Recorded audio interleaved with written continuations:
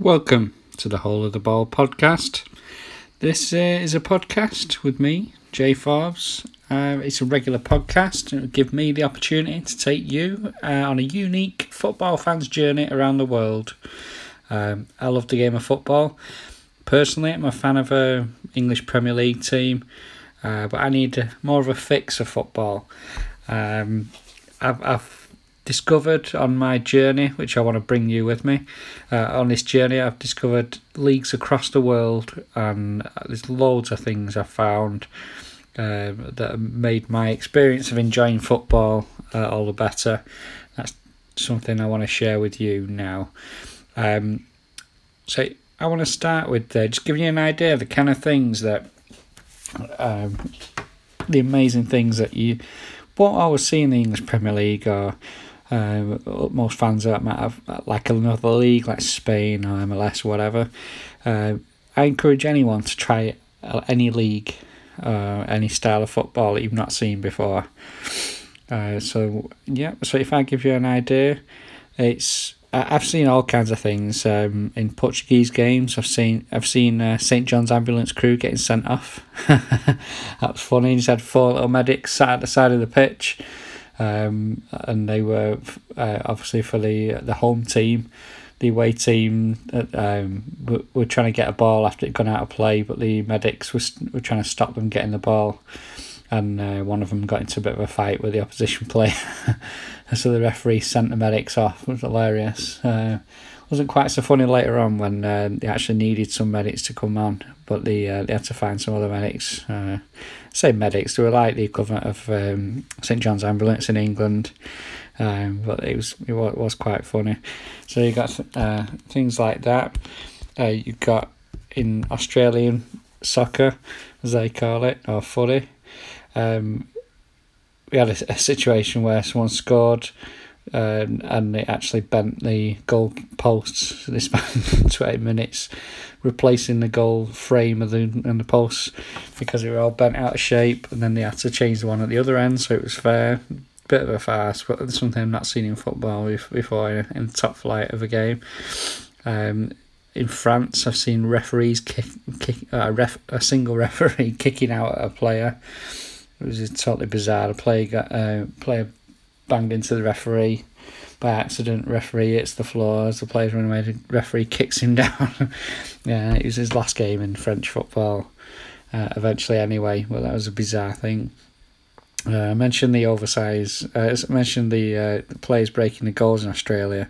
They've got a great ground for Central Coast Mariners, where you can see at one end of the pitch, you can see a little harbour, loads of palm trees, and some oversized ketchup bottles. So I love watching games in that stadium because it's just typical Australia. That if anyone's ever been a tourist or been on the backpacking trail, they do have a lot of oversized daft things for you to enjoy in your travels. That always makes me laugh. Another league that I've recently discovered, or when I say discovered, I really recently started watching a lot more of, is the MLS, American soccer. I've been blown away with that by their fan culture, really. It's a bit cheesy for a fan of a Premier League team. They've got the capos, the guy with the megaphone shouting. It seems a bit cheesy. I wouldn't really want it at my club, but it gets the crowd really going in America. You've seen teams like Minnesota singing Wonderwall. The crowds at Atlanta get seen as they're only in the second or third season.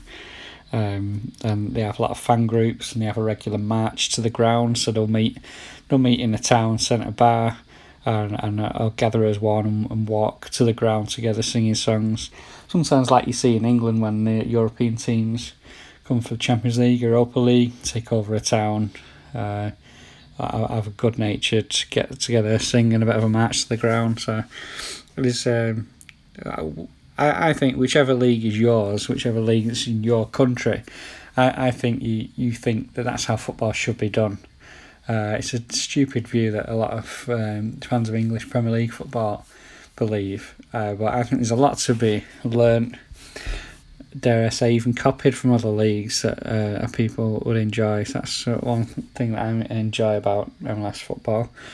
When I started getting into more leagues, Spain was the first one for me because everyone likes watching Real Madrid or Barcelona, but it was the smaller teams in Spain and the teams with less money that I love watching. You might have one or two players that are amazing, that stick out that you might not get towards the bottom of the table in other leagues, and I just like how teams like Getafe, I know they've been a lot better recently, but teams like Getafe go into the Nou Camp, go into the Bernabeu, trying to play them off the park. I mean, they lose, they get beat, but they play. And I just don't think you see the same in the Premier League. You don't see bottom six going after top six on a regular basis and trying to play football. So that's something that I really like about Spanish football. I saw a little bit of Swedish football with the season last year. I mean, a lot of people heard about this Östersund story.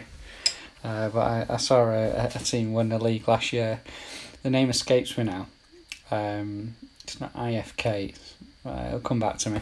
But the team that won the league in Sweden last year, a small, unfancied team. They're doing well most of the season. But it was the last game of the season, or the second to last game, I think it was. The game that won them the league.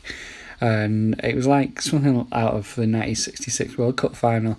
You had all their fans at the side of the pitch, politely waiting to invade the pitch. It was hilarious. They had some of their own fans with their arms out, like doing the kind of roll that police or stewards would do, just holding each other back until the final whistle so they could run on the pitch and celebrate with the players.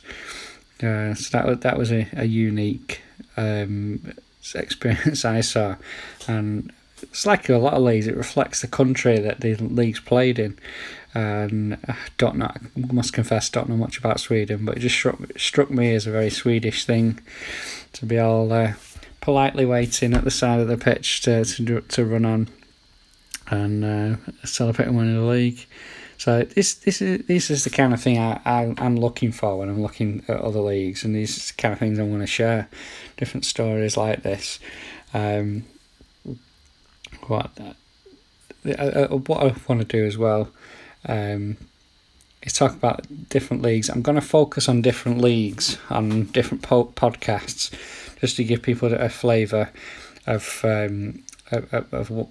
what to expect if they want to try and pick up a new league and see what they can find there. I'm adding more leagues as day by day. I use a great app called Live Scores. So you can just go in and start the day at the end of the previous day, pick a load of games you want to know the score of, and you can get notifications when goals go in. It's good for tapping through as well and looking for names of players, where they've been, goal record and stuff like that. Just gives you a bit of background if you want it, to know what kind of players move around, and I try and find, if I'm looking at teams at a new league, find teams that I like. I don't tend to pick a team that I like and support that team in different leagues, but I just find little things, little teams that play well, and within those teams, individuals that I like, and just quirks like that I mentioned with the ground at in Australia, that one with the big ketchup bottles.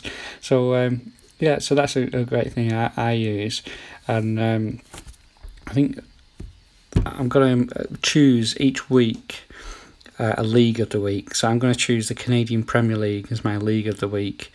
Although strictly speaking, they've been playing a lot of what they call the Canadian Championship, which is the cup competition. They've been playing a lot of those games recently, but I'm really excited about this. It's the first league where I'm watching it in its first season. It's just the first season it's created, and I've actually picked a team, Halifax Wanderers, to follow, just to try and help me get into the league and carry on watching it and supporting it. And it's the closest team to my house. Well, 1,000 miles or whatever away, but it's still closest to my house. So yeah, the Canadian Premier League it's designed for Canadians, so they've got limits on how many Canadians, how many non-Canadians you can have in the team. They're focusing on giving meaningful game playing minutes to young Canadians, and the way it's gone so far, they haven't quite got any players from the Canadian Premier League into the Canadian national team, but I'm really confident that you will see Canadians in a Canadian Premier League move into the national team. Some of them might go to the 3 Canadian teams that play within the MLS, but the standard already is quite impressive. And one of the most impressive things for me about this league is how much the people love it. I mean, crowds are low. It's not a main sport. You're competing with a lot of sports in Canada, but you've got supporters clubs there that have been established longer than the club. You've got supporters clubs that have been around 3 years before the team was created. I'm going to go into this in more detail because it needs explaining more. It needs different teams need a shout out, but so you've got football fans, soccer fans, whatever you want to call it, in an area that knew that at some point in the future they would have a football team to support. Got together, formed supporters clubs to watch the Canadian national team and other European and South American football, and it just blows me away that you can have such a great supporters club situation without even a team to support. So that's definitely a league I'm going to come back to and tell you more about in the upcoming weeks. But the Canadian Premier League, check it out. There's a lot of resource out there, YouTube, podcasts, which I'll go on to another time. But that is a league I recommend, so check that one out. I'm going to pick a player of the week this week. I've been watching a lot of the Women's World Cup. I'm going to do a feature on women's football, something that I'm fairly new to. I'm warming more to it. Decided to ditch the older Tim Lovejoy attitude of monkey tennis football. It's way out of date, that attitude now, and a lot of people are critical of women's football. Probably haven't watched it, in my opinion. Because I think if you watch a full 90 minutes of a women's game, whether it be England, Champions League, or national football, you watch it for 90 minutes and then tell me it's rubbish. No, I'm not having it. It's different, and that's why I like watching leagues. You get to see different things in different leagues, and it's the same with women's football. It's different things to see, but it's something I'm really enjoying. This week, I saw Fran Kirby playing for England. It's the Chelsea striker. Did okay. Looked a little bit injured for England. But it was after the game I saw her being consoled by the England manager, Phil Neville. And I read up that it was an anniversary of her mum passing away. And I saw an article where she spoke about her mum taking her to football as a kid. And I'm a father myself. I take my son to play football. He's 7, plays for the local team. I know what it's like taking your kids to training, buying them the kit and encouraging them to stick at it and try and share your love of the game with them so they can put that into it, make sure they enjoy playing. If they, and as long as my son enjoys playing, I'll go anywhere up and down the country if it needs be. So her mum, Fran Kirby's mum, had that dedication. Perhaps don't live long enough to see the success she's become. So fair play to her. I'm usually going to pick a moment of the week, and also one thing I love about football. But I'm going to combine the two this week. One thing I love about football is keepers going up. You got a cooked game, or you got a tight match. Last few minutes, the team's desperate to score, sends the keeper up front. I absolutely love that. I saw an example in Italy a couple of years ago with Benevento, and the goalkeeper actually scored in a vital game that he needed to get the points in. It's rare that the keeper scores, but just the keeper being in the box is something I love to see. I saw this in the Women's World Cup. To be honest, I can't remember the team it was. Might have been Holland, but the keeper had gone up. ambitious attempt to help the team score, but they got caught on the breaks, and you see the keeper scrambling back, and the striker had been poaching on the halfway line, a quick race against the keeper and managed to score. But that's an area of football I love. I can never decide whether I love seeing outfield players in goal more than goalkeepers up front. But yeah, that's something I love. So this week, roundup and review. There's a lot of Canadian football going on. I'm going to talk about that again. There's Women's World Cup going on. That's something I'm going to get more into as the tournament progresses, and also the Copa America. Really excited about that, especially the Brazilian and Argentinian teams. But I'm going to try and find out a bit more about your teams that I don't know so much about, like Peru. Who plays for Peru? I haven't got a clue, but I'm going to find out. I'm going to listen. I'm going to watch some of those games. That's how I'm really going to get into that. One of the things I want to do as well is share how I enjoy the football from different leagues, and one of the ways that helps me get into a league is by listening to people who already know about the league, YouTube videos, podcasts. I'm going to recommend 2 podcasts this week. One is On the Continent podcast from the Football Ramble stable, if you will. They do a comprehensive roundup of football on the continent, and that's been great for me to understand the different leagues that I'm trying to get into around Europe. Really informative, funny, about half an hour as well, so it's not too long that you get bored with it. But they're really good. And if you're looking to get into other leagues, even if you just want to know more about the teams that your team will be playing in the Champions League, I'd definitely have a listen to that. And the other one is the Northern 90 podcast. It's a Canadian podcast covering the Canadian Premier League, obviously.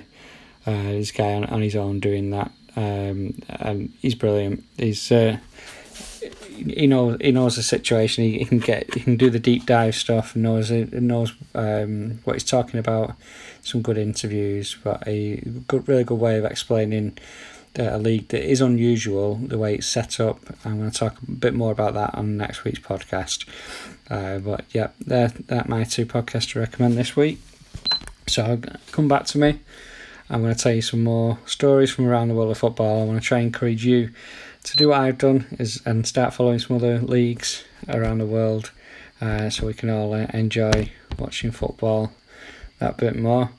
So thanks for listening. My podcasts are normally going to be about half an hour. I'm going to give you lots more content. So I'm going to get my Twitter set up so you can contact me on that. So I'll look forward to hearing from you. But until then, enjoy the football all over the world and enjoy listening to the Whole of the Ball podcast. Thanks again.